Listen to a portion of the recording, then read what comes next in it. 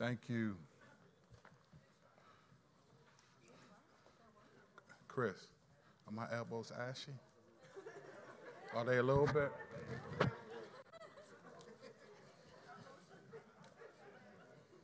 Dry skin, man.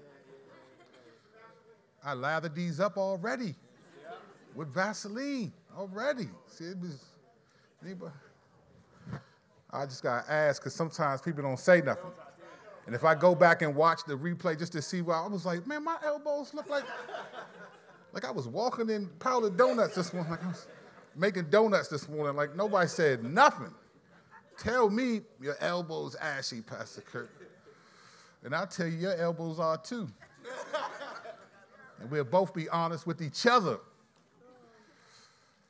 If you were to ask a vast majority of Christians, in America at least today, why the world is the way that it is,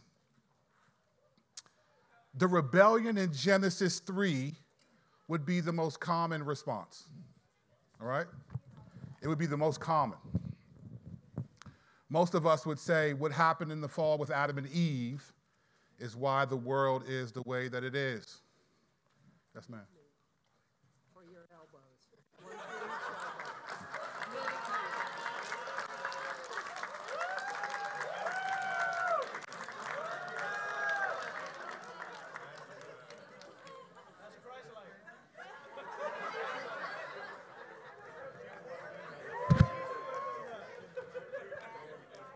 The mystery of the cross I cannot comprehend.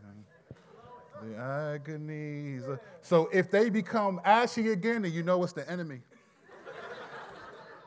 Because you all have seen me do it. This is the second time I've done that this morning.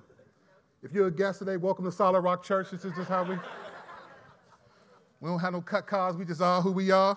You can walk up, give lotion, give whatever it is. This is wonderful. Oh, wow. Oh, okay. Yeah, this is for real right here. I need some of this in my life. Thank you. Man, I feel good. I feel oiled and something. I feel like I can. All right. My wife is excited. She's encouraged by that, Joyce. So if you were to ask the majority of Christians in America why the world is the way that it is, they would say Genesis 3. They would say Genesis 3, Adam and Eve bit from the fruit, sin came into the world. That would be the majority of what they would say. And a lot of that answer, while it's true, it's incomplete, a lot of that answer comes more from the Reformation. It comes as a result of the Reformation, a movement of proper theology that happened in the 16th century, pushing back against the theology of the Catholic Church. But it would be true, but it would be incomplete. If you were to ask a Jew from the time of Moses to the time of Jesus why the world is the way that it is, they would say Genesis 3, Genesis 6, and Genesis 11. They would say there were 3 rebellions that caused the world to become what it is. Now, in literary terms, Genesis 1 through 11 is called the prologue. That's in sort of literary terms. You call it the prologue. And the prologue simply means it's a preface or introduction to a literary work.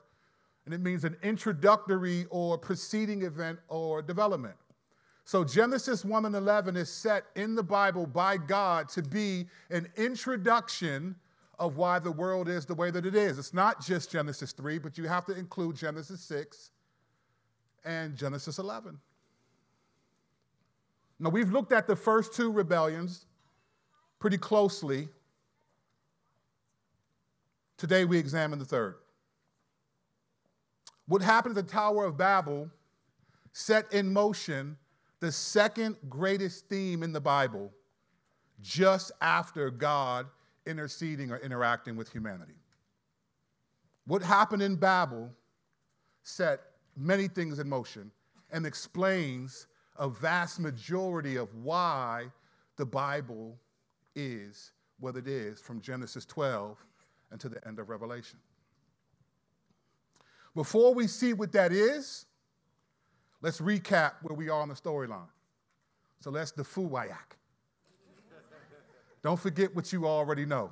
It's an acronym I made up. Don't take it, please. I already got ashy elbows. I need that. When Genesis was written, it was written for the Jews.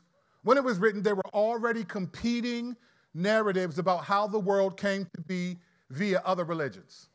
Many of you, if you know your Bibles, you know that as Israel became a great multitude, a lot of people, they were enslaved for 400 years, and they were taught Egyptian theology. So their understanding of the world would have been largely influenced by the Egyptian understanding of the world. So there were narratives that were already out there that were going as the narrative of why the world is the way that it is. But God waited to write his version, and in the Bible is a clarification that is competing with the other religions for what happened in the garden, the flood, the tower, and why the Jews are uniquely the people of God and why Jesus came and so forth. The Bible is God's competing clarification of reality. It's not one of many truths. It's clarifying what is actually true.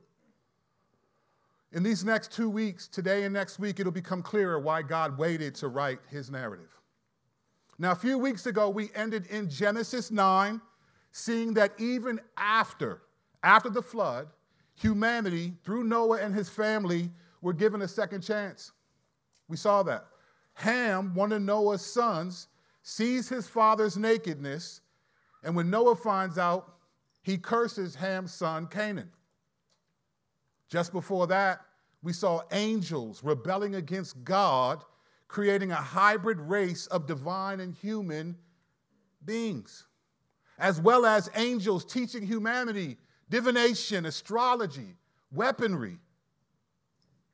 And all these things culminated in causing the flood to take place. God felt like the sins of the world are so great, I must destroy nearly everyone. Before that, we saw what happened in the Garden of Eden, how it all began, where Adam and Eve were deceived, or tempted at least.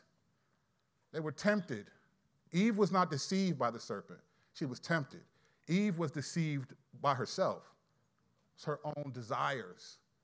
And we see this in Genesis 3:6.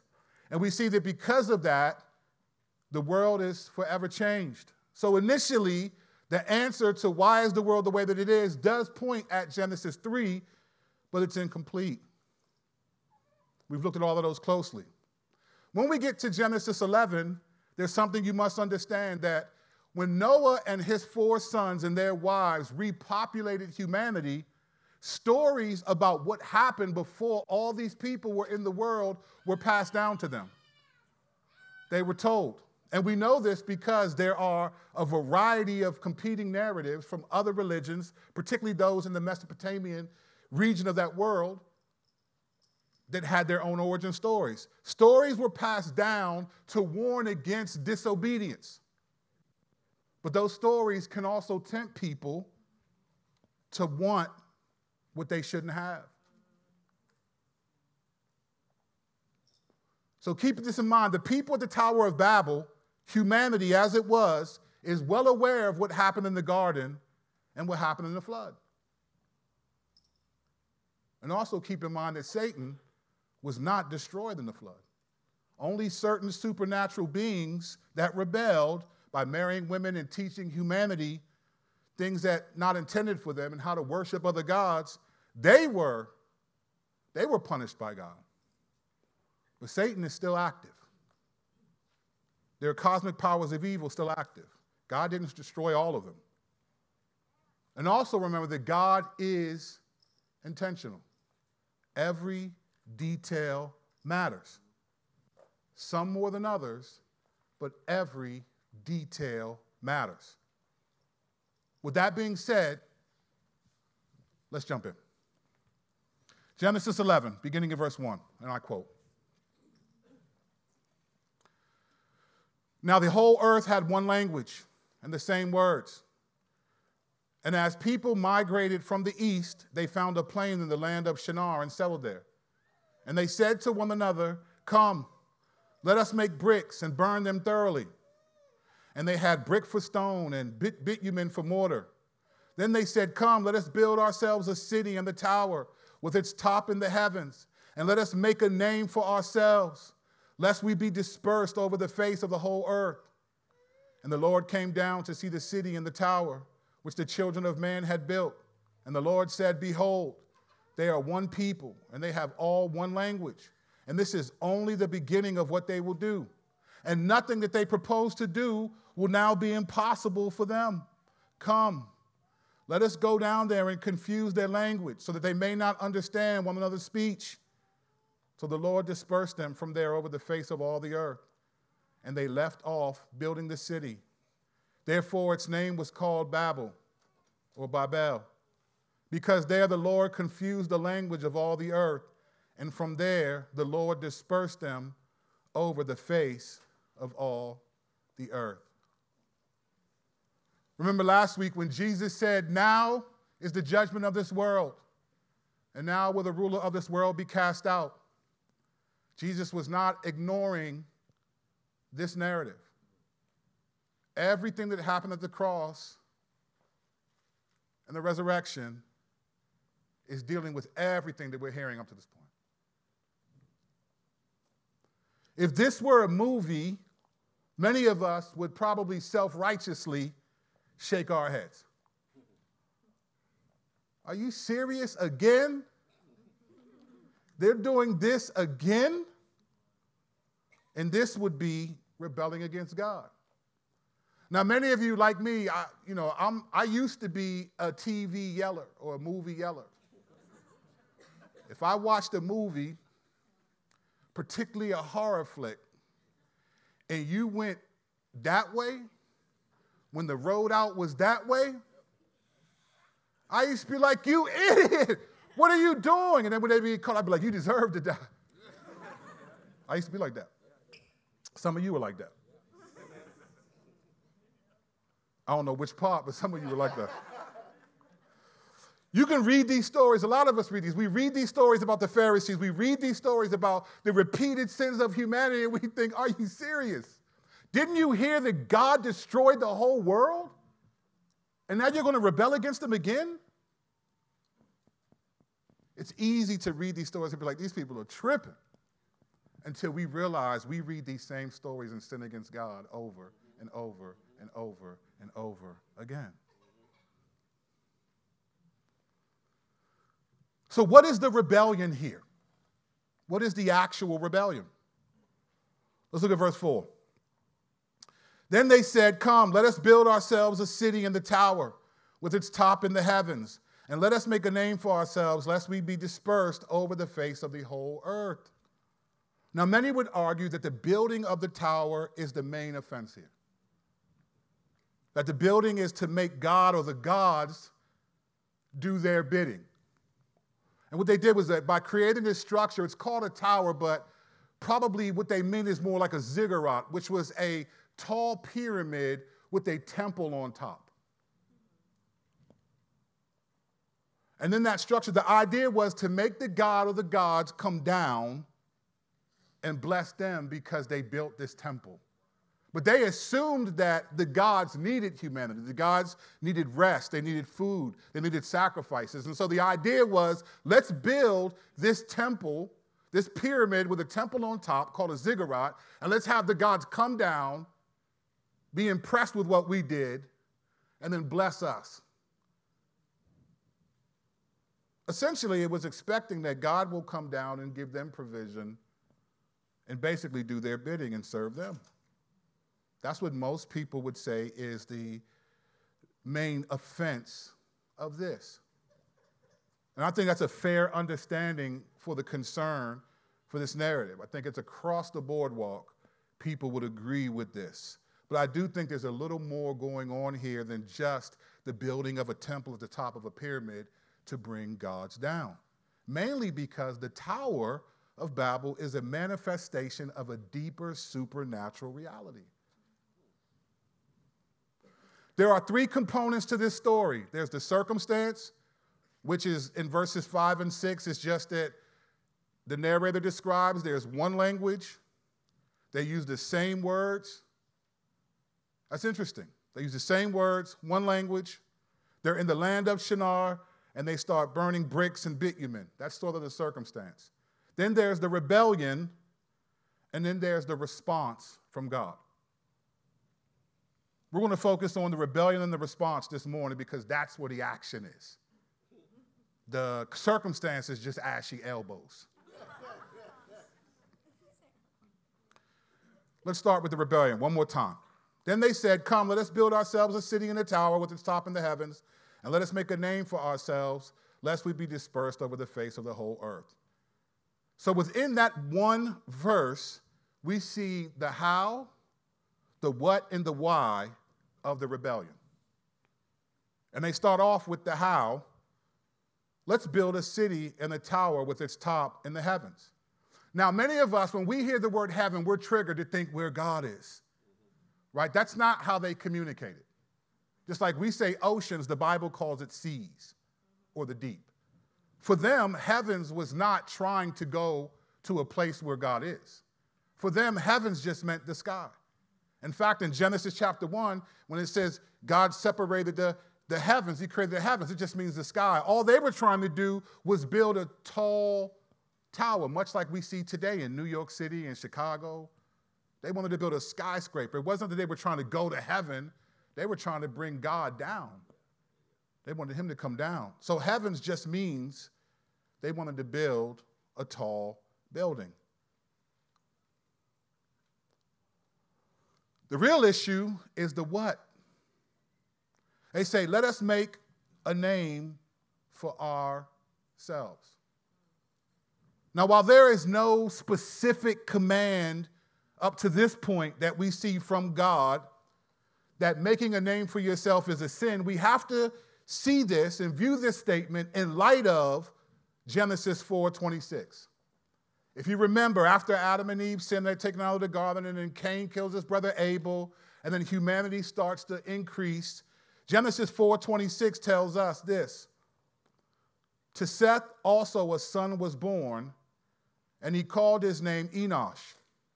At that time, people began to call upon the name of the Lord. Now, we have no idea what the circumstances were that led to that, but we know that people began to call on the name of the Lord. They wanted to make the Lord's name great. They wanted to acknowledge who the Lord is, so they're calling on the name of the Lord. They're worshiping him. So when they say, let us make a name for ourselves, they're saying we're not calling on the name of the Lord. We're not worshiping the God that we've heard about from our ancestors. We're not calling on the God who created the garden, the God who destroyed the world in rebellion. We're making a name for ourselves. That's a bold statement in light of what you're aware of. I mean, think about it. If someone told you, hey, I'm going on vacation to a particular region of the world, and someone said, fam, do you know that a whole bunch of people got murdered over there right in the village you're going to? And they said anybody that comes gets murdered? Only a fool would still go. If you tell me that, that's it. How do I get my ticket back? You just wouldn't do it.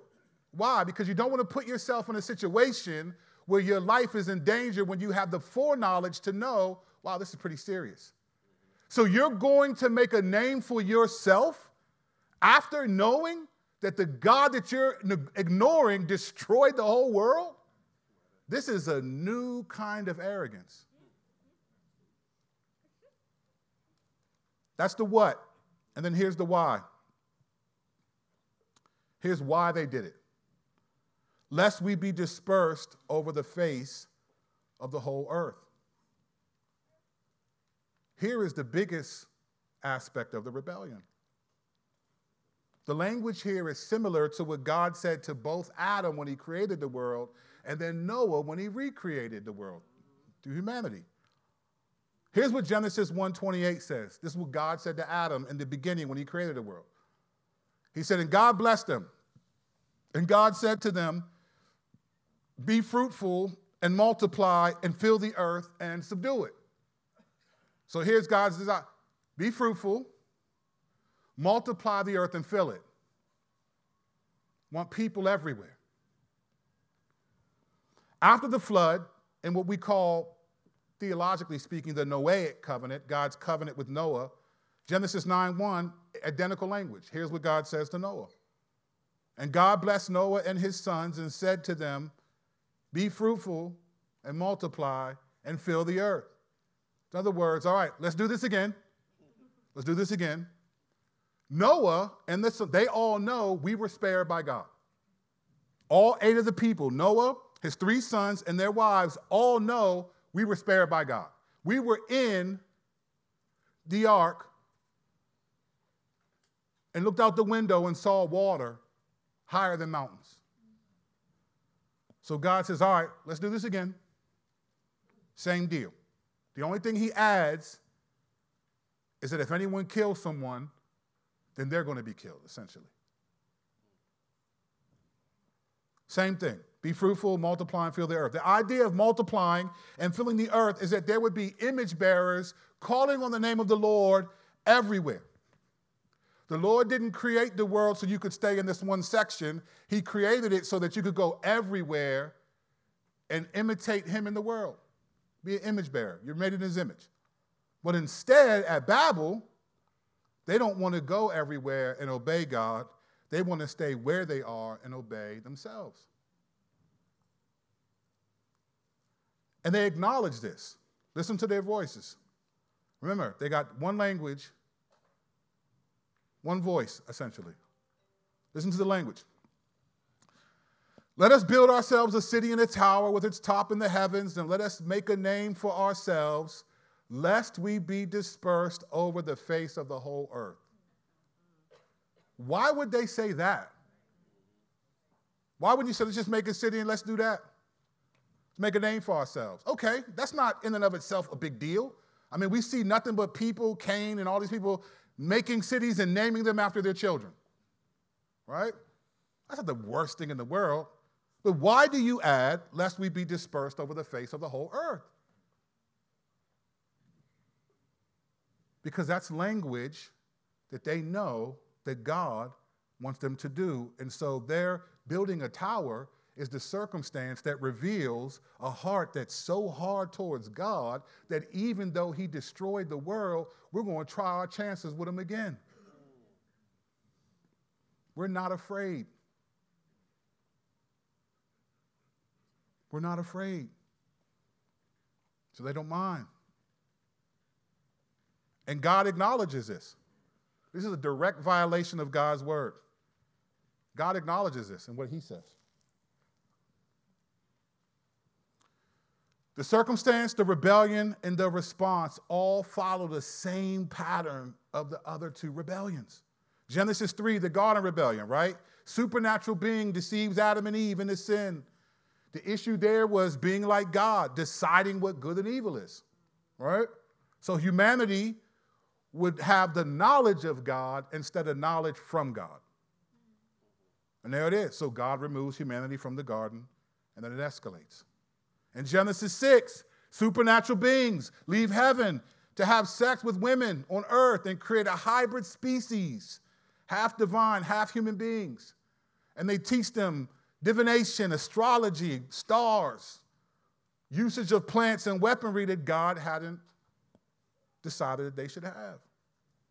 The issue here in the flood was gaining further knowledge that leads to worshiping other gods, essentially deciding it is good to worship the stars and evil to worship God alone.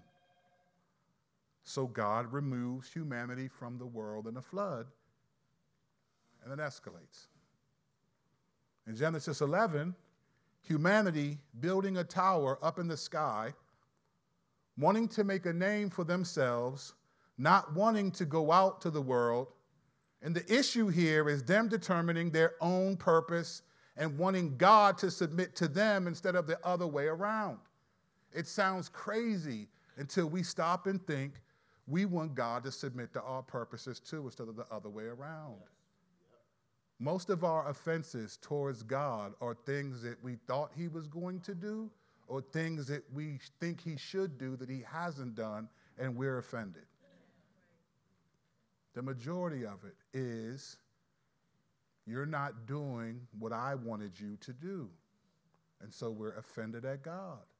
Some of us get so offended we actually walk away from the faith. Some of us get offended and decide, I'm going to pursue immaturity. Let's give in to sin because we're offended that God is not doing what we want him to do. Do not disconnect yourself from the Tower of Babel because you are there. You have been there. We all hate when God does not submit to what we think he should do. We're not that much different. The unifying theme in each rebellion is this: you'll be like God. You'll be like God. You got his knowledge and wisdom. You got demigods, children. You learn all this stuff about stars and stuff that you never would have known about. You'll be like God. There was a unified conceptual rebellion from humanity. There's similarities, but there's also a lot of differences in this rebellion. Here are some of the differences. We see no clear mention of supernatural beings' involvement in this rebellion. We don't see any clear mention. So how does this become the basis for the second greatest storyline in a supernatural narrative when there's no clear mention of supernatural beings taking part in rebellion? What's also different here is the sin here is done in light of the knowledge of God's wrath. Adam and Eve didn't know anything about God's wrath. They didn't know anything about it. They were warned that this is going to happen. You're going to die if this happens, if you bite from this fruit, but they didn't know. But this sin is in knowledge of the consequences of disobeying God. This is a different kind of arrogance. The majority of this scene is also about God and his perspective on mankind's rebellion. God was in the backdrop of what happened in Genesis 3, and he showed up. Adam, where are you? As if he doesn't know. But in this scene, the majority of this scene is God's perspective and his response to their rebellion. So God is the supernatural being in this story, and he responds in two ways that set in motion spiritual warfare as we know it. Let's read from verse 5. And the Lord came down to see the city and the tower, which the children of man had built. And the Lord said, behold, they are one people, and they have all one language. And this is only the beginning of what they will do.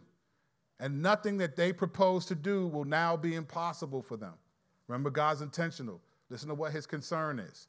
First thing he says, besides going down, says they are one people and they all have one language. And this is only the beginning. Whenever God speaks, it's really important. And the first thing he's worried about, concerned about, acknowledges is they all have one language. And this is only the beginning of what they will do. Verse 8, so the Lord dispersed them from over the face of all the earth, and they left off building the city. Therefore, its name was called Babel, because the Lord confused the language of all the earth, and from there the Lord dispersed them over the face of all the earth. So here's a structure to God's response. There's the concern, verses 5 and 6, the conclusion, 7 and 8, and then the consequence. The concern is intentional. Humanity is one people. They have one language. They use the same words. Nothing they propose to do will be impossible. This is the statement from God about the negative effects of unity. There are negative effects of unity. You can be unified in your rebellion against God. Unity is a beautiful thing. It's biblical. until you're unified against God. We see this all the time in our culture. Paul warns about not let this happen in the church. When Paul warns about divisions and rivalries, and he's saying, don't let people be unified in sinful ways in your church. He says, have nothing to do with them. Because negative unity will destroy what God has built. Now, when God says that nothing they propose to do will be impossible, he doesn't mean they're unstoppable because God can stop them. What God is saying is, because they speak one language and they're this unified, anything they think about, they'll try it. They'll try it. They can think of a bunch of stuff and they won't think anything's impossible. Because with everyone's unified, everyone can communicate, everyone understands each other, it's like we all have one mind, one voice. God's saying they won't have any barriers to what they try to do. They will attempt anything because they're essentially, how we would say today, on the same page. I mean, think about it. When you're on the same page with people, things just work right? You're on the same page. Your friends, you're on the same page. Your church, you're on the same page. Your group, y'all just on the same page. You know, as Christians, there's nothing like having a group of people. Everyone's committed. Everyone's focused on honoring the Lord. People reading scriptures, memorizing, doing this. You're encouraging each other. There's nothing like it.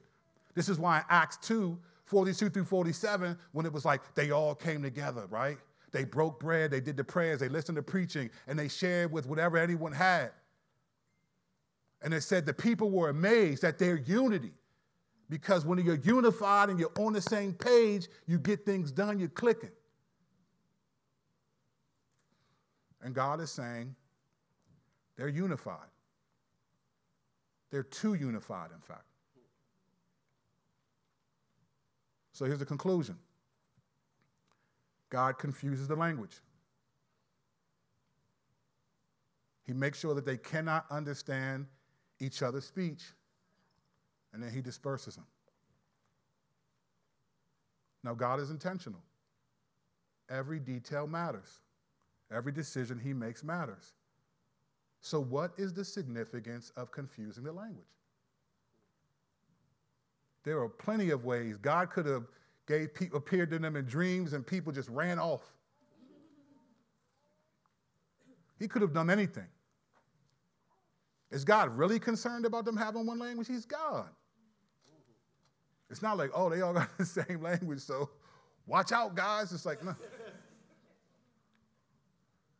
There's something else that he's thinking about.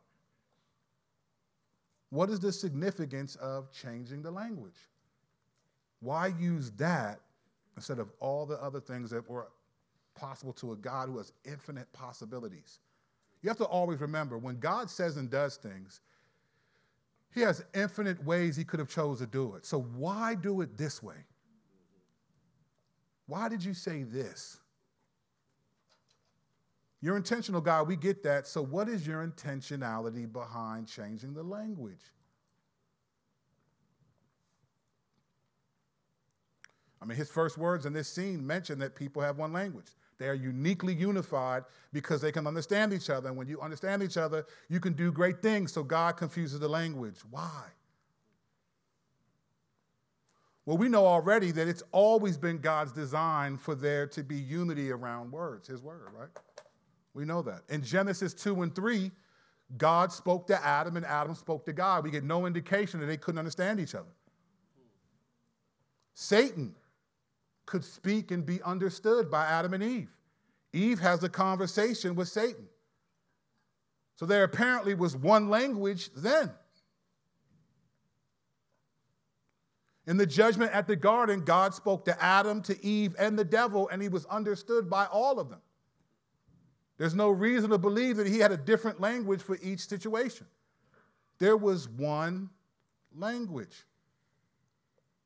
So why is God acknowledging that now? Humanity was always supposed to be unified by the word of God. But in Genesis 11, The unity is not centered on obedience to God's word, but on disobedience. So the manner in which humanity is united to sin against God is the manner in which humanity will be judged by God. I'm taking your words. I'm changing your words. Words play a significant role even in the New Testament. Remember when Jesus said this in Matthew 12? I tell you, on the day of judgment, people will give an account for every careless word they speak. This is Matthew 12, 36 and 37. People will give an account for every careless word they speak. For by your words you will be justified, and by your words you will be condemned. Wait a minute. Really? By your words you'll be justified or condemned? We're going to give an account for every careless word? There's more to be said about that another time. By your words, you are united in disobeying God's word, so God will create disunity by confusing your words. That's a natural response. But there's a deeper reason why he confused the language. When I say God is intentional, if that were on a website and you click it, there'd be a drop-down menu. There are particular things that we mean when we say that. One, I said already, God is intentional. Every detail matters. Every detail matters. There's another drop-down menu in why God is intentional. In every scene that we see in the Bible, up until the resurrection, God always has redemption in his mind. Always has redemption. Whatever you read from Genesis 3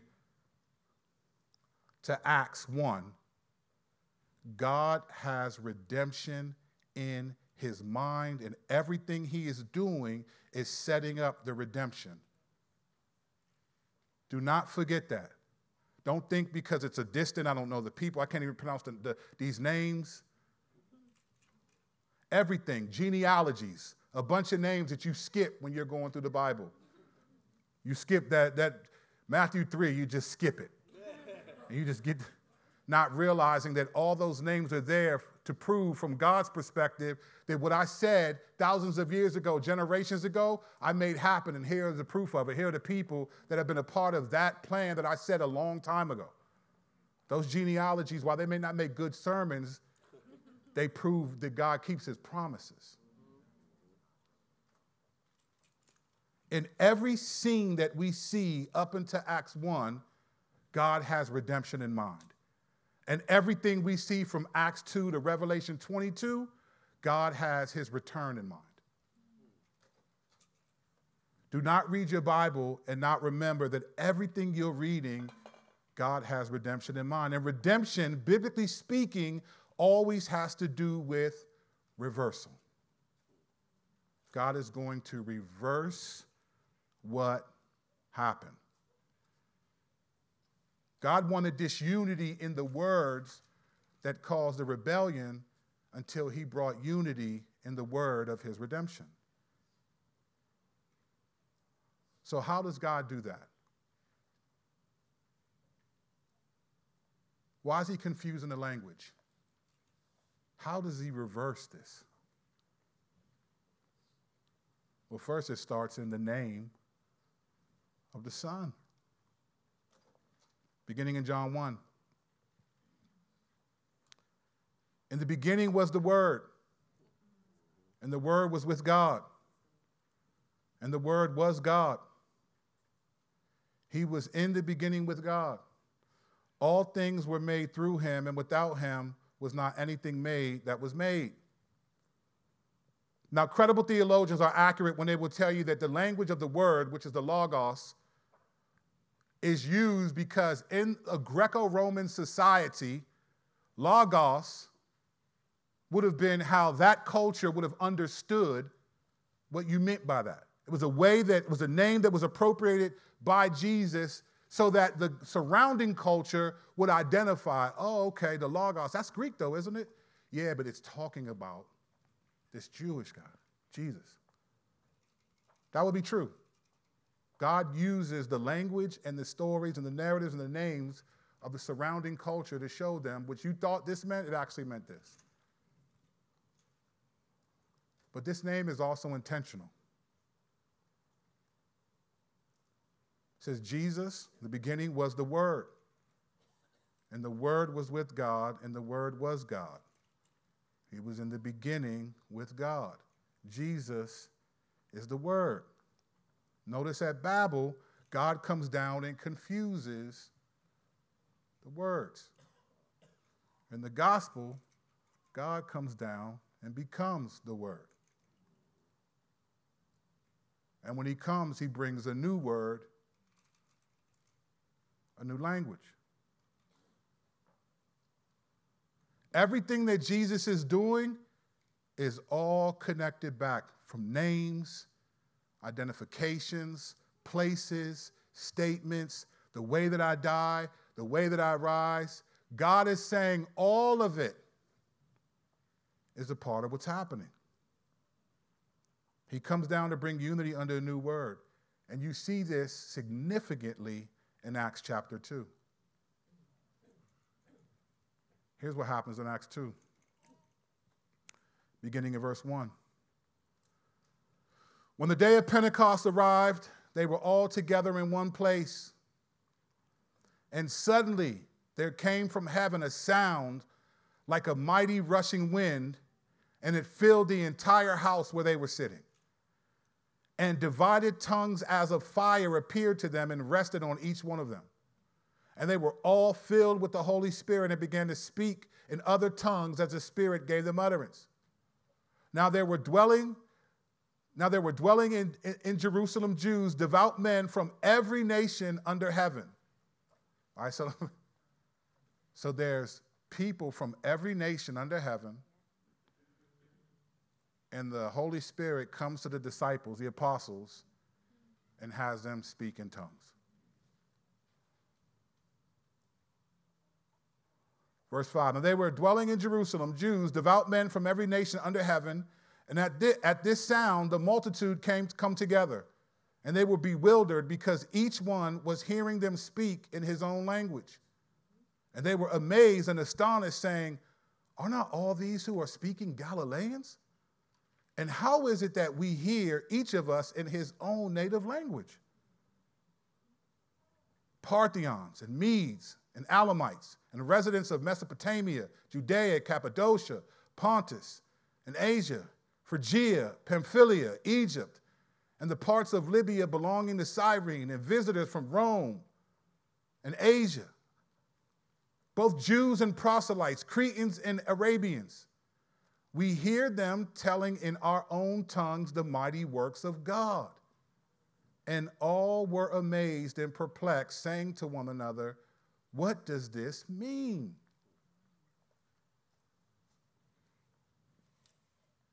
So here is the scene of redemption of Babel. So here's the scene. They're sitting in a house. They're just chilling. They hear a loud sound like a rushing wind. They physically see what looks like tongues that are on fire rest on each of them. This is just the apostles, just the people that are in the house. So they're filled with the Holy Spirit, and they start speaking in other tongues. There's a loud sound in Jerusalem that makes all these people come out. Hey, did you hear that? Yeah, what is that? What was that sound? And then here they see the apostles coming. They know that they're Galileans. The reason why they say, aren't these Galileans? Because we know what they talk like. We know what they sound like. We know how they communicate. So they're watching these dudes come out, and they're speaking in the language of every nation that's there. And they're like, wait a minute. There's no way that these dudes who speak, Galileans aren't really like sharp people. It's not like, oh, that makes sense. Them people speak 5 or 6 languages anyway.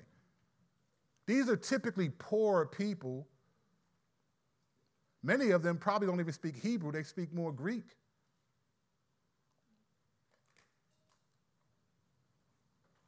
And they're listening like, wait a minute.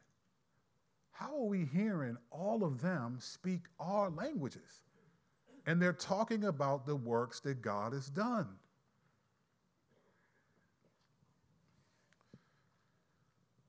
Each rebellion, God is redeeming. Last week, we looked at the rebellion in Genesis 3 to see God redeeming it. Here, God is redeeming the rebellion in Genesis 11. There, he confused the language and divides the nation because of the words of men. In Acts 2, he uses language to unify nations under the word of God. All of a sudden, you guys can speak and you're talking about how great God is? What does this mean? The opposite of confusion is understanding. You're rarely ever confused by something you understand. If you're confused, I don't understand what you mean. I don't understand what you're getting at. So in Genesis 11, they're confused. They went from, hey, man, how you doing? It's like, what did you say? And then here, they're like, wait a minute. I used to hear you tell her, and now it's like, the Lord is mighty and the Lord is worthy. But I don't understand Galilean. But I understand what you're saying because you're speaking my language. And everyone that's there that speaks a different language is like, what is happening? There's intentionality for God to name all of these different people from different regions that speak different languages are all losing their minds because they understand. And when there's understanding, there's unity. You can be on the same page. But what's the unity of this passage? The mighty works of God. God is redeeming every rebellion. But in this one, I took your words, now I'm going to redeem you by the word of God. I took your languages, now I'm going to show you that I'm the Lord of your languages, and that I should be proclaimed in every language. The intentionality of naming all the names is present.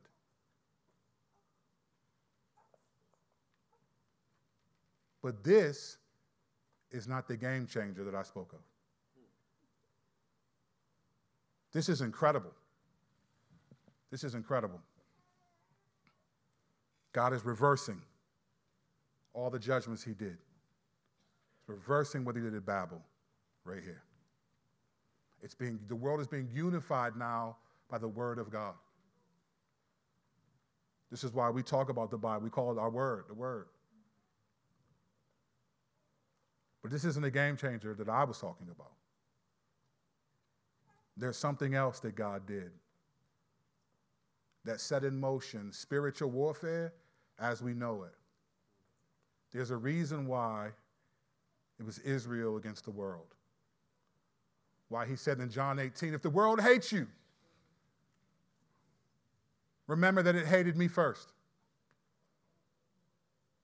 If they revile you, paraphrasing, if they mock you, if they laugh at your faith, remember they did that to me first. How is it Christians against the world?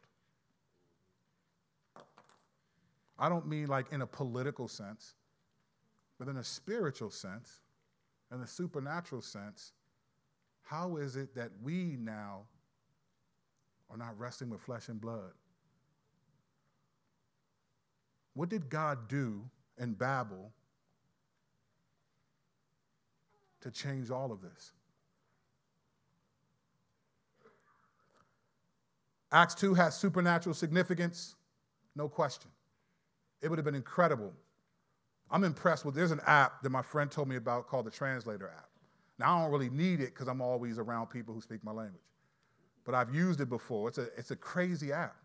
I just talk into it, and then I play it back in your language, and it speaks perfectly to you. And then you can talk into it, and then I can listen, and we can just have a conversation. Technology of getting the word out is supernatural. We had a couple here who were missionaries that worked for Wycliffe Translation. I just got an email from them that they have translated the Bible into a few languages they thought they would never be able to. But they're getting Bibles, the Word, all over the world so that people can also exclaim the mighty works of God in their own language. He's redeeming what happened in Babel. This is a supernatural reality. But this is not what I was talking about. So what did God do in Babel to shake everything up? I can tell you this, God goes on the offensive. God says, all right, I've had enough. I've had enough. You thought that in the flood. It's like, no. This is now God specifically talking to humanity. He said, I've had enough. So what did he do? Let's look at Genesis again, Genesis 11. We'll read this whole thing again. Now the whole earth had one language and the same words. And as people migrated from the east, they found a plain in the land of Shinar and settled there. And they said to one another, come, let us make bricks and burn them thoroughly. And they had brick for stone and bitumen for mortar. Then they said, come, let us build ourselves a city and a tower with its top in the heavens, and let us make a name for ourselves, lest we be dispersed over the face of the whole earth. And the Lord came down to see the city and the tower which the children of man had built. And the Lord had said, behold, they are one people, and they have one language. And this is only the beginning of what they will do, and nothing that they propose to do will now be impossible for them. Come, let us go down and there confuse the language, so that they may not understand one another's speech. So the Lord dispersed them from there over the face of all the earth. And they left off building the city. Therefore its name was called Babel, because there the Lord confused the language of all the earth. And from there the Lord dispersed them from over the face of the earth. So there were two things I said that God did. The first was he confused the language. The second was that he dispersed them over the face of all the earth. So what does that mean? That statement changed everything. It changed everything. When God said, he changed the language, and then it said, from there the Lord dispersed them over the face of all the earth. He did this. They didn't go anywhere. He made them go. So what does it mean that he dispersed them over the face of all the earth? And how did that set in motion everything? Let me explain what happened next week. Next week.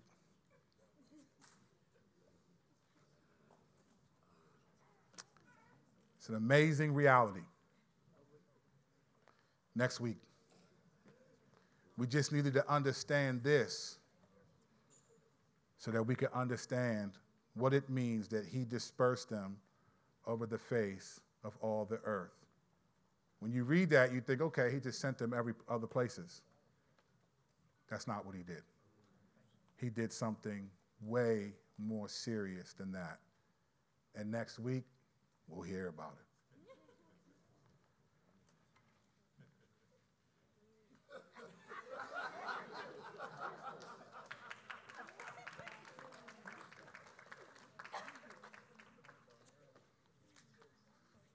Just in case.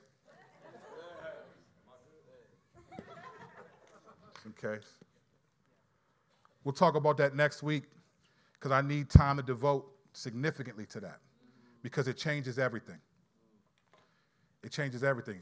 I will say this. Notice that in the Bible, Genesis 1 through 11 is sort of this story about the world. But then beginning in chapter 12, it's about Abraham. Why does all of a sudden it go from the whole world to one guy and his family? Why does it do that? Because God dispersed people all over the earth. And we'll find out why next week. Oh, the deep, deep love of Jesus.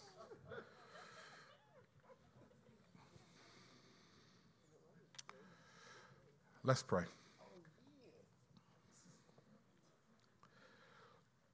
Lord, we often read your word and we see words and we just think, oh, okay.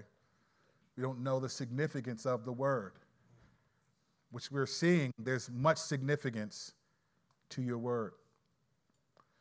You dispersed, and that action was so significant that the whole tone of the Bible changes.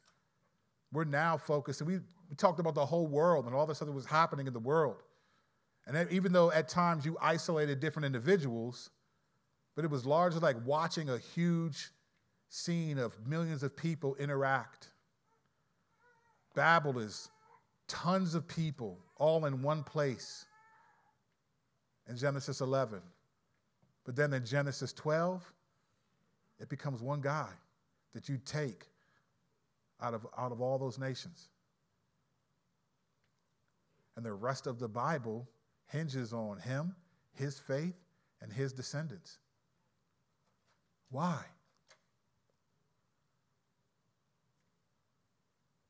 Well, Lord, you dispersing humanity over the face of the earth is a significant reality. Lord, I pray as we, Lord willing, get a chance to look into that deeply next week.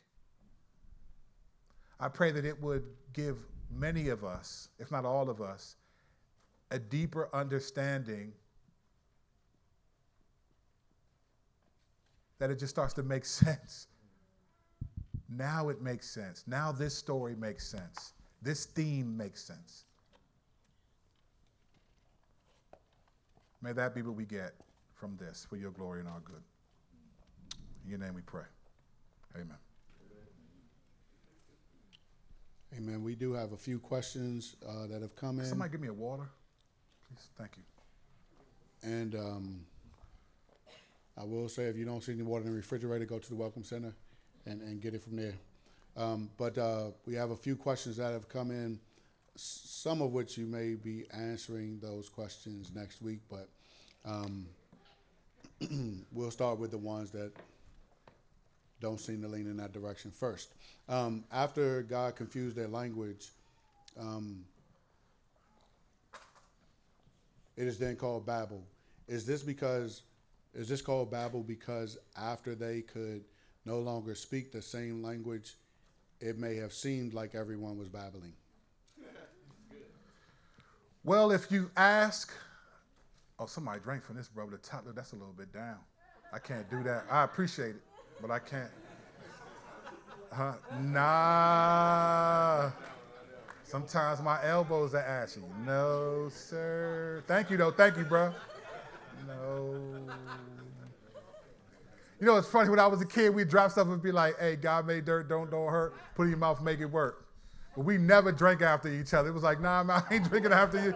We'd drop a piece of candy. I'd drop Annihilator where ants were. I'd wipe that bad boy off, and I'd eat that candy. But drinking after somebody was like, nah, man.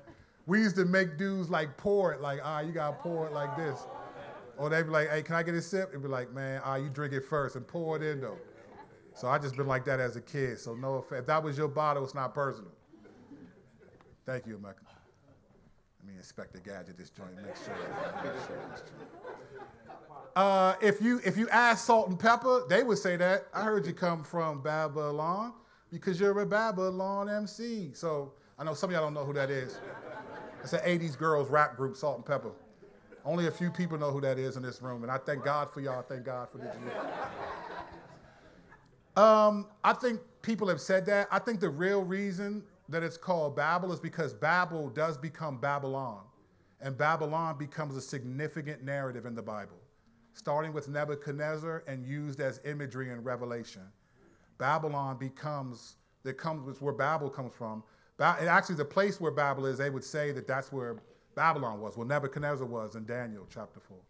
So there's a lot of people that I think Babel becomes more than just where they're babbling to each other. That's, yeah, maybe in the natural sense that could have happened, but because God dispersed them, he dispersed them by everyone who understood each other.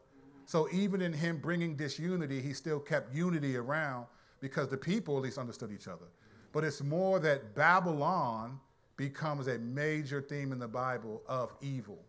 And we'll see why a little bit later. Or actually next week, you'll start to see why Babylon is such a big deal, why Babel is such a big deal. You'll see what happens. So. All right. Since Satan was not destroyed in the flood, where did he go? Does Satan and his angels dwell in a spiritual place, or do they dwell in people? Well, here's what's interesting about the Bible, right? It's not until you get to the New Testament where everything is put under one evil supernatural being, Satan. People think, oh, Satan in Job and Satan in the garden, they're not even the same thing, because Satan just means adversary. The Satan. In the Hebrew, in the original languages, there's a definite article, the Satan. So it's not a formal name until the New Testament. And in the New Testament, it's one supernatural being. So in the Old Testament, you see like the god of this, Marduk and Baal and Asherah, and you see all these different Dagon, and you see the worship of all these gods. So it could be that Satan was just around, right? The worship of other gods. No, I can't finish that statement. So I'll just say Satan was around.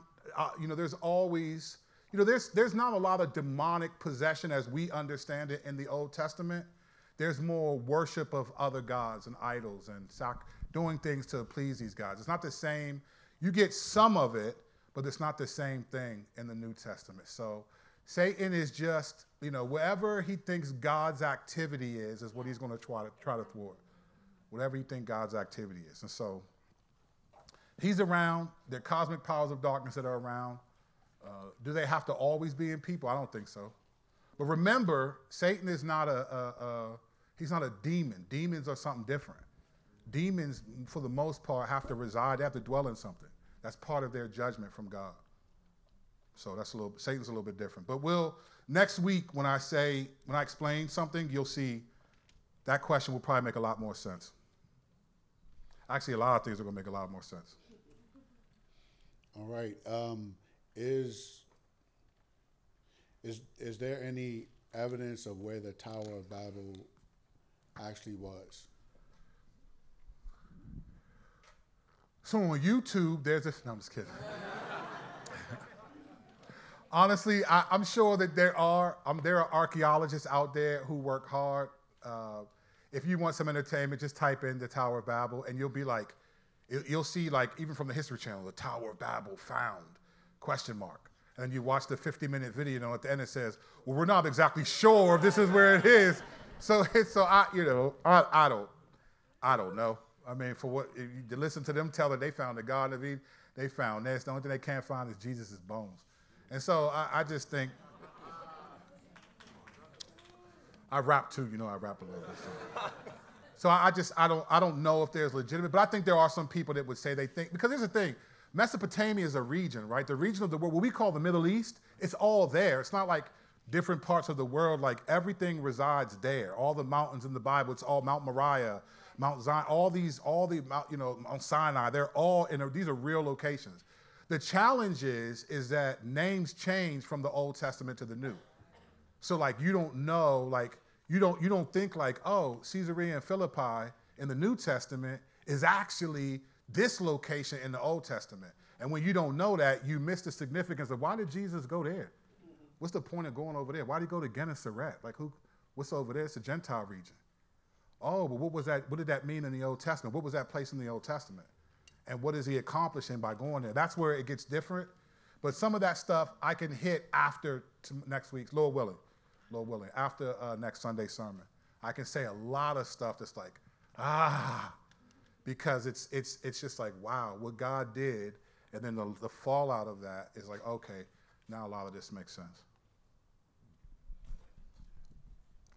Why did God need to come down to earth to see what the people were doing? Couldn't he see it from heaven?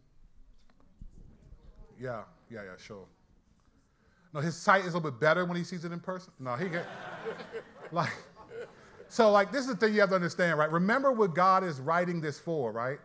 God is using language to rival the other creation narratives that other religions. Like for the Jews, whatever they heard from the Egyptians, God is rivaling that. So when he's using that kind of language, it's more about showing God's intimate connection with humanity more than him needing to come down and, like Adam, where are you, Adam? Like when I was with my boys, I'd be like, they'd laugh and have fun, and I'd act like, where's such and such? Where's Mateo? They'd be hearing him laughing, snickering. I don't know where he is, even though he's right by my foot, right? There's a sense where what that does is that builds community, right? That builds fun. It's like, I got him, pick him up, hug him, kiss. All that stuff is a part of it. God does the same thing in many ways. That language is not necessarily God had to come down, but I think it communicates, one, God's closest with humanity, but then two, what it's communicating is how seriously God takes the affairs of humanity. So don't forget that God didn't just come down at Babel. God came down and lived here for decades. So he takes that serious. So it's not that he needs to come down, but when he comes down, it's like, this is serious. Let's go ahead and look at this. Like Sodom and Gomorrah. Let's go down there and see what's really going on, So it's kind of interesting that he does that. But it's not. I don't think it's a need type of thing, though. It's not a God needs to do it. Of course he can see these things. But I think he relates to humanity based on how we understand the world. If everything where God is up there and never does, it would be hard to connect with him. But when you said like he comes down, he does this, he does that, we can relate to that. When it uses language, they call it anthropomorphisms, where the Lord's love is like a mother hen. It's like the Lord ain't no mother hen. That'd be the biggest bird ever. But it uses language that we can identify with so that we connect with God more, because he knows I need to talk in ways that they connect with the way they see the world. He knows what's really going on, but often he'll talk to us in the way that we see things, and sometimes he'll talk to us from his vantage point. All right. This question is, would the confusion of the languages also make Satan's work harder? Basically keeping people from being able to collaborate. No, I don't think so. I don't think so at all. Actually, man. So actually,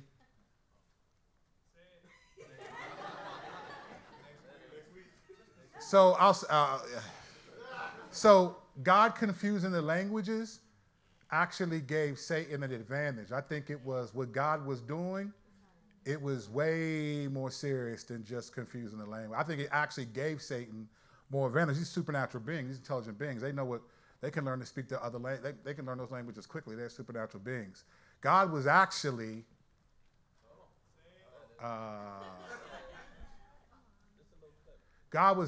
saying, okay, let's go to war. Let's go to war. You want a war? Okay, let's go to war. Let's see what you do versus. So actually, I think the languages were God saying, I'm giving you the advantage here. I'm going to confuse the language to give you the advantage. Let's go to war. You want a war? Let's go to war. All right. So we'll see why next week. It's not. Yeah, you'll see next week. God is like, all right, let's get it. I can't wait to tell y'all this. Then it's like, I can say a bunch of stuff once I say this. All right, here you go. The language of being dispersed. Does this insinuate ownership of land? Did he teach? I'm sorry, excuse me. Yeah, does the languages being dispersed the people being dispersed, does this insinuate ownership of land? Well, I mean, if you think about on one level, what was the purpose, right? Be fruitful and multiply the earth, fill the earth, right? So there was inherent in that statement is a sense where go into all the world and, and be image bearers in all the world. And so in that sense, I think God's plan has always been for humanity to go into the land and to establish, ownership of it. That's what the whole point of in Genesis 1, when he tells Adam, exercise dominion, right? And authority. So there's a sense where, I'm creating you this is basically the land I'm giving you to own. I'm creating you for that purpose. So in that sense, that's always been part of God's intention, is to have that reality show up. That's a good question. Is the baptism of the Holy Spirit for every believer, and what is its significance? A little bit of a left field question for this. Well, I think you referenced Acts 2. Yeah. So I can see why they asked that. So it depends on what that person means by the baptism of the Holy Spirit. So if I again, I don't know what that person means, right? There are people who mean different things. So if you mean by baptism of the Holy Spirit that there's a second definitive work that's necessary for salvation, some people teach that. That's not true at all. That's not true at all. The Bible does not teach that. People will use they laid hands on these people and then they spoke in tongues, right? They'll use that. But you have to understand the context of all of that. God is, if you're trying to establish something new, right? If you're trying to prove that something new is happening, how do you do that? You can't do it without doing something new, right? So prime example, every year there's a new car and no one needs a new car. But in order to bait you, there's at least one feature that's new, right? It looks the same, drives the same, but look, you can, it'll park by yourself, letting go, automatic. It's I'm not trusting that, because it's not going to pay for your insurance if you hit the car, right? So there's a new feature that's always something. In order to demonstrate a new covenant, right? Because everyone didn't see Jesus die on the cross, rise from the dead, and ascend into heaven.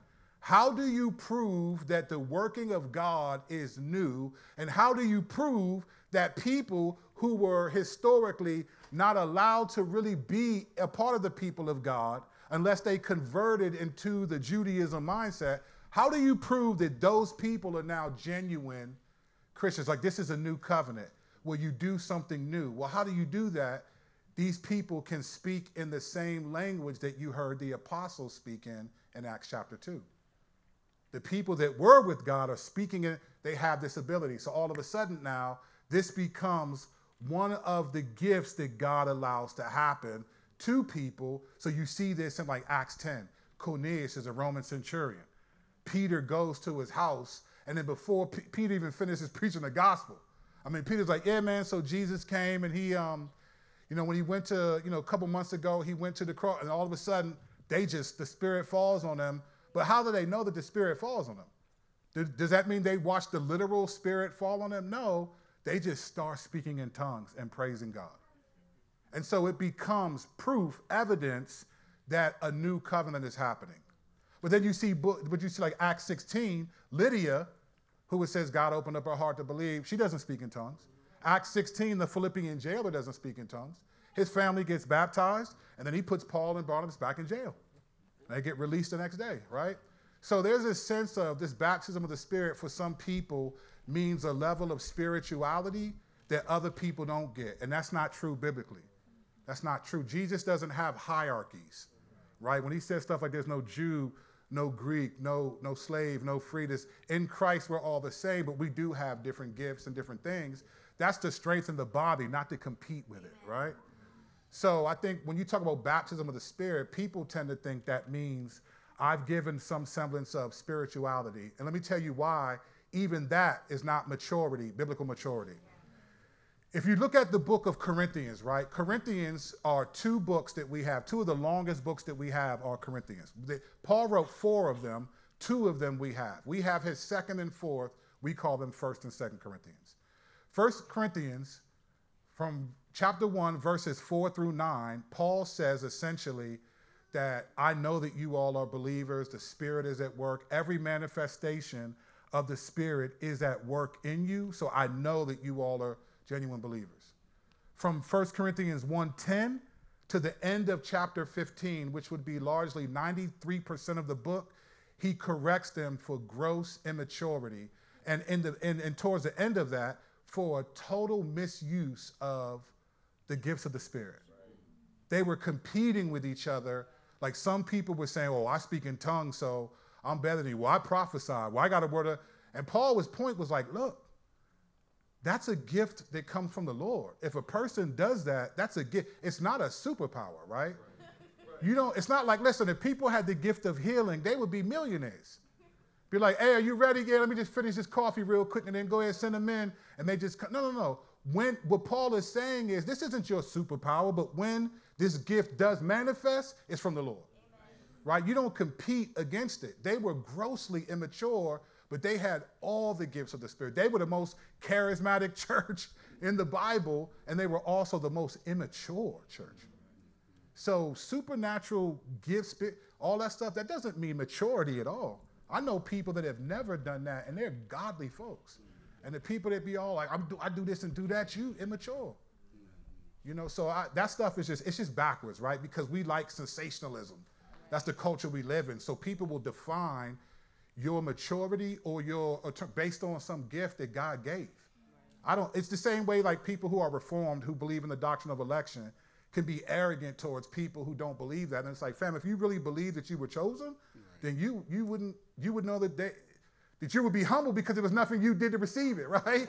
But you talk like, look, these people rebelling against God. Well, so were you until God saved you, according to the theology. So what are you arrogant for? You should be the most humble because you received something that you didn't do anything to earn, right? We just hustling backwards is what we used to call it in the streets. I just don't get it. So I think baptism of the Spirit is not a term that the Bible uses to describe a level of superiority or maturity. What Paul says is to be filled with the Spirit. And being filled means the Spirit's already in you, right? And being filled with the Spirit is really just having a stronger sense of commitment, a stronger sense of urgency, a stronger sense of reading and praying. It's not like a holy zap that he's saying have. It's like, no, we just live in the real world, real time, real struggles. You know, the Spirit is in you, but that gives you the desire and the ability to obey. When you manifest certain things, praise God, the Lord did that in that moment. Right. But is it like you're somebody special because of that? Nah. We all know, I've been to places where all this stuff is happening, and then you find out the pastor's having an affair with somebody else. Like, hey, get out of here, man. That stuff is not real.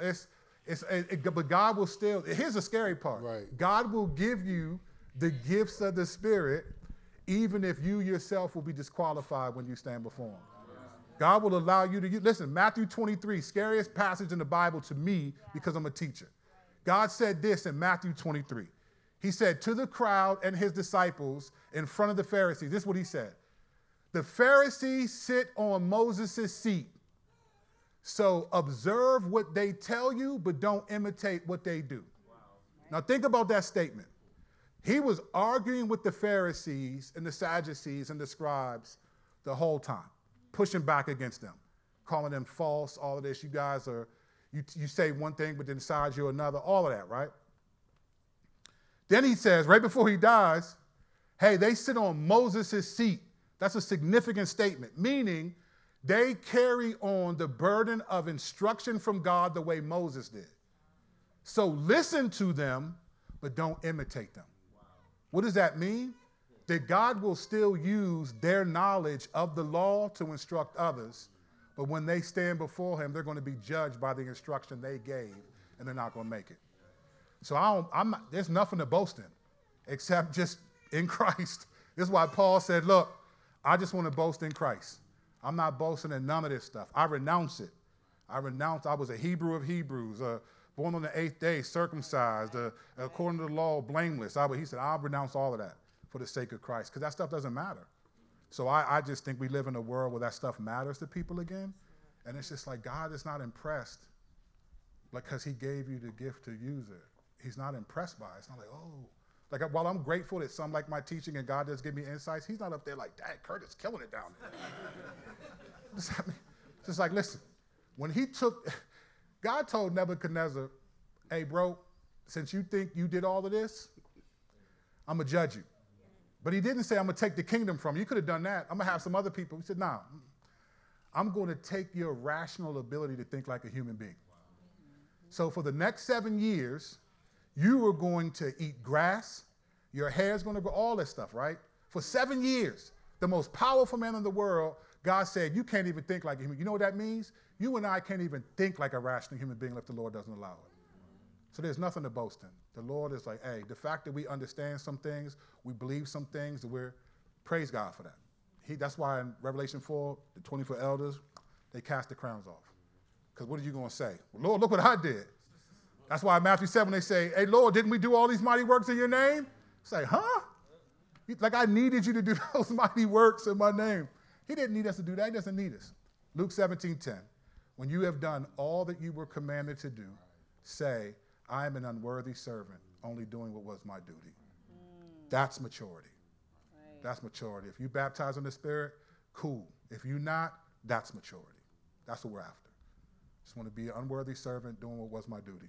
And whatever he rewards me for, thank you, Lord. Whatever he takes away, all right, I trust you, Lord. Right.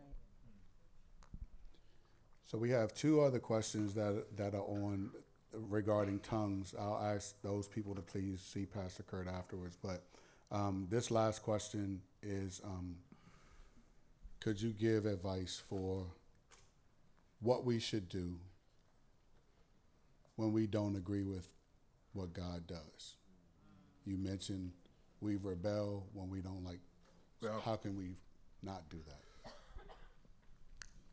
So for me, I think it's simple in phraseology. The hard part is to continue to do it. But I think so I would say this, complaining about God is a sin. Complaining to God is a psalm. And you look at Psalms to me, Psalms are a lot of complaints about God. They're David and Asaph and a few other people struggling with God. And you know what? God was like, I want that included in my word. Because he understands Psalm 103, 10 through 14, top 5 favorite passages of scripture for me. It says, he remembers how we are formed, that we are only dust. The Lord is not struggling. He's not up there like, man, who do they think they are talking about? When John the Baptist, the dude who baptized Jesus, sent his disciples to say, are you really the Messiah or not? Jesus said, blessed is the one who's not offended because of me. And then told the crowd that dude who y'all just heard his disciples question if I'm the Messiah, he's the greatest born of all women, right? When we're struggling with God, I think somehow we think like the way our relationship with God is hinged on our resistance to sin, and our relationship with God is hinged on his commitment to us. It's not about sin management. It's like you got to be honest sometimes with the Lord. And I think what Psalms provide us is read Psalms in the 80s. Them Psalms don't end with, but you, oh God. They end with death is, you left me with nothing but death and no friends. Selah.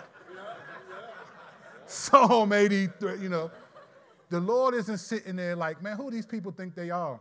He's like, nah, listen, they're hurting. They're hurt right now. Like, he understands suffering. He understands. He knows what we don't know, and he knows that we're struggling. I think when you're struggling or disappointed in God, I think the goal isn't to try to fix yourself or the goal is just be honest with him.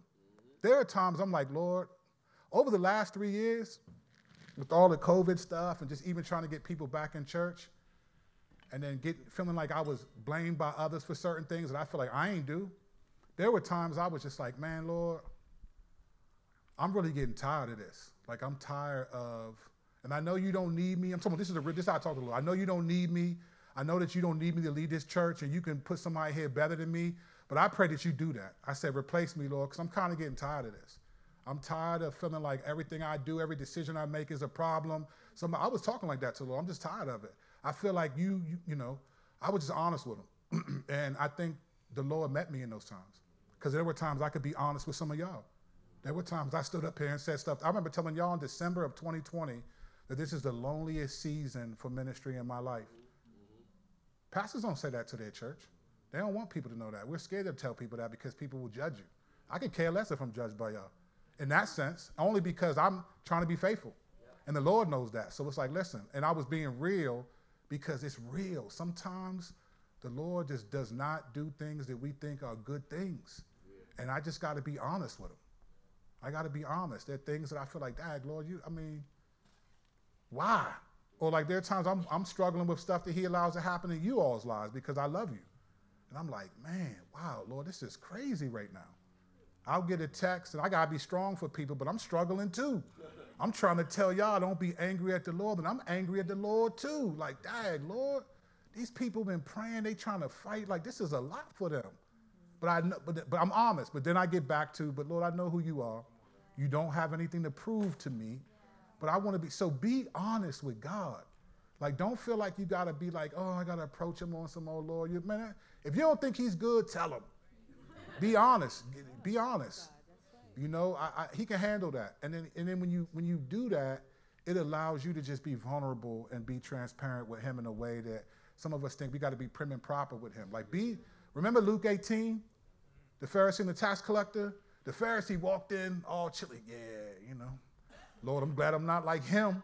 I fast and do this. Some of us approach God like that, but the tax collector was like, it said, man, he was beating his chest. He couldn't even look up. It was like, Father, forgive. Man, just humble yourself and just say, Lord, here I am. Now, that was in the Old Testament. In the New Testament, here's how God says it. 1 Peter 5:6. It says, humble yourselves, therefore, under the mighty hand of God, right? And he may exalt you in due time, casting all your anxieties on him because he cares for you. That's intentional. Now, people who think anxiety is sinful, because what other sins does God say cast on me? He doesn't say cast your anger, your lust, your lying, your greed, but he says anxieties, cast them on me because I care for you. I care for you. So I think sometimes we think God's care is connected solely to our circumstances. And that's where we have to be honest and be like, Lord, I'm mad for real. I thought I was going to get this promotion and I didn't. I thought I was going to be married by now and I'm not. I thought we were going to have a child by now. We don't. I thought my kids were going to grow up and honor the Lord. They don't. I thought this was going to happen. I thought your word said instruct them in the way of the Lord. There's so many things that happen. I thought I'd be more mature right now. I'm not. Tell the Lord that. Be honest with him. And then also the Lord works through his people. Try to find somebody that will encourage you in the Lord. Our relationship with the Lord is not vertical only. It's vertical and horizontal. He works through his people. That's why he told Paul, why are you persecuting me? Lord, you've been dead for a couple of months. You rose a couple of months ago. What you mean I'm persecuting you? He said, no, when you persecute the people, you persecute me. God works through his people. So I think go to the Lord, be honest, and then have somebody that you know that can encourage you. Find a Barnabas, a son of encouragement in your life that you think can help you, and just do that. But be honest. I think the Lord is all right when we're offended at him because it's real. Now, I don't think you should stay offended at the Lord because if you do that, you're forgetting some things, right? Like what you do have, like how did you get that? Well, I worked hard for it. Well, how did you have, who taught you how to think so that you could, who constructed everything we have is from the Lord, right? So you gotta be, you don't want to be walking around offended all the time, but I think we gotta be honest when we are hurt. Just tell them. And then tell someone else that can help you. That's where I would start. And I think if there's a season where it hurts a lot, then tell that to the Lord a lot. Be honest. That me and the Lord have had Jacob wrestled with God, right? That was physical. I've wrestled with God emotionally. Like I've said, man, Lord, you tripping, bro? But like, man, this is so wild. Like like nobody, I've been there. And so I think what they call dark nights of the soul, I think we all will have circumstances where we just got to be honest with God and not be ashamed to do that. He's okay with that. So That's it? All right. Let's now wrestle with this. Let's wrestle with the fact that God has redeemed us, that he's redeemed everything. And us, it's interesting that he redeemed us because everything that happened before we were alive. But we come into a world influenced by the cosmic powers of darkness. And so we've all sinned in ways that we're worthy of God's judgment. But instead, he says, look, I'm going to actually give you faith to believe in me so that the judgment that you received happened to me. And so this is what we do. This is how we live. And we're not flawless. We're just trying to be faithful. This is how we live. There's no one in Hebrews 11 that was flawless. Some of them people were wild. I remember being one time, I was like, man, Lord, why would you put some of these people in the Bible? Like, I wouldn't want my kids to be like Samson or Gideon or none of these folks. But the Lord sees something about faith that we don't see. When I see them, I think, man, this is a church if this church was like Corinth, there's no way I would be telling y'all, man, I know that y'all believe and I know that y'all, it would be small because I'd be busting heads every week. I'd be busting heads every week. Hey, Mac, what was that one pastor that was going up to his congregation and calling them out for what they were doing? Hey, you need to stop because I know last week you was in the bar last night. He was walking around saying that. I was like, he's wilding right now. He was acting like an Old Testament prophet. I know what you was at last night. What hotel was that? It's like, what? He going like that? I just said, man. But that's when if your church was crazy. If this church were like Corinth, I would be like, I got to step down. This church is wild. Let somebody else lead this joint.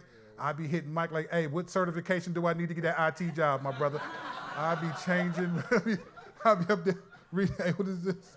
What code is this? Linux? I'd be all that. You're like, Warren, man, what I got to say? I leave.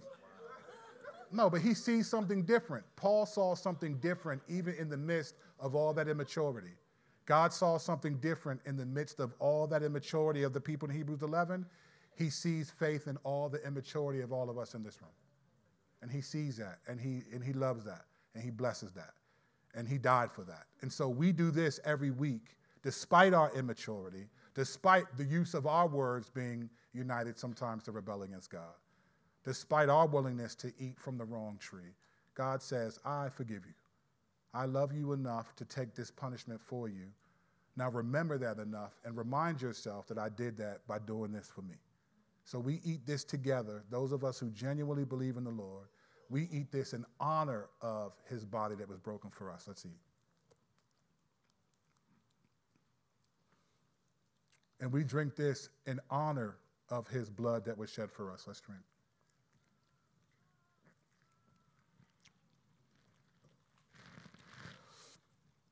Lord, we thank you for your mercy and your grace. We thank you that you have redeemed everything. And as we're learning in this series, these are not just disconnected stories in the Old Testament.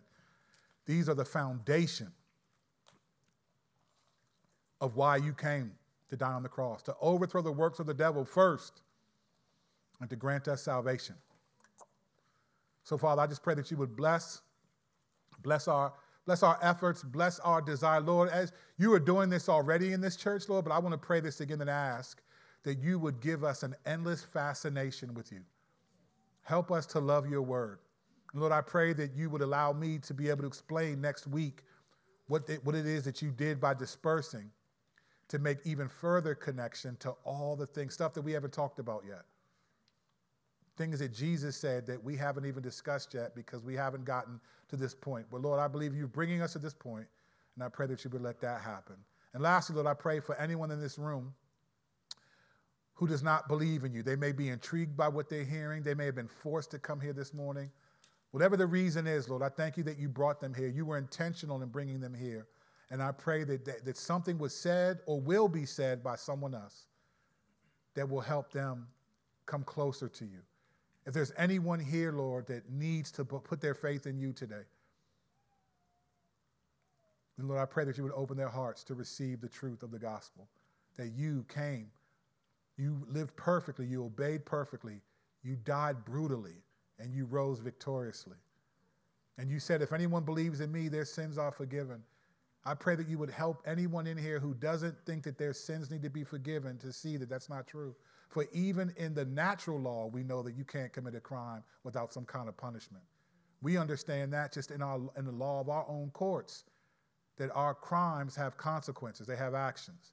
Lord, our sins have consequences. And where no judge will exonerate us based on someone else taking credit for our crime, you exonerate us by Jesus taking responsibility for our sin. So I pray that you would help anyone believe that. And for those of us that do, I pray that you would help us continue to be grateful for that, for your glory and our good. In your name we pray. Amen. Amen. All right, don't forget next Saturday, for those of you that want to take advantage of this, there is a church-sponsored date night. So you can drop your kids off at 3 p.m. and you have until 7 p.m. Just to remind you that is for you to spend time together, because you can, if you say, I'm going to get my net, you can do that while one of your spouse watches the kids. This is for you to spend time together that we're giving up, those of us who are serving our time, to hang with your kids. So please take advantage of it if you want to, but you have to register. I need to know by 5 p.m. Friday how many people are coming. If you do not register by then and you show up Saturday, your kids will be going with you, because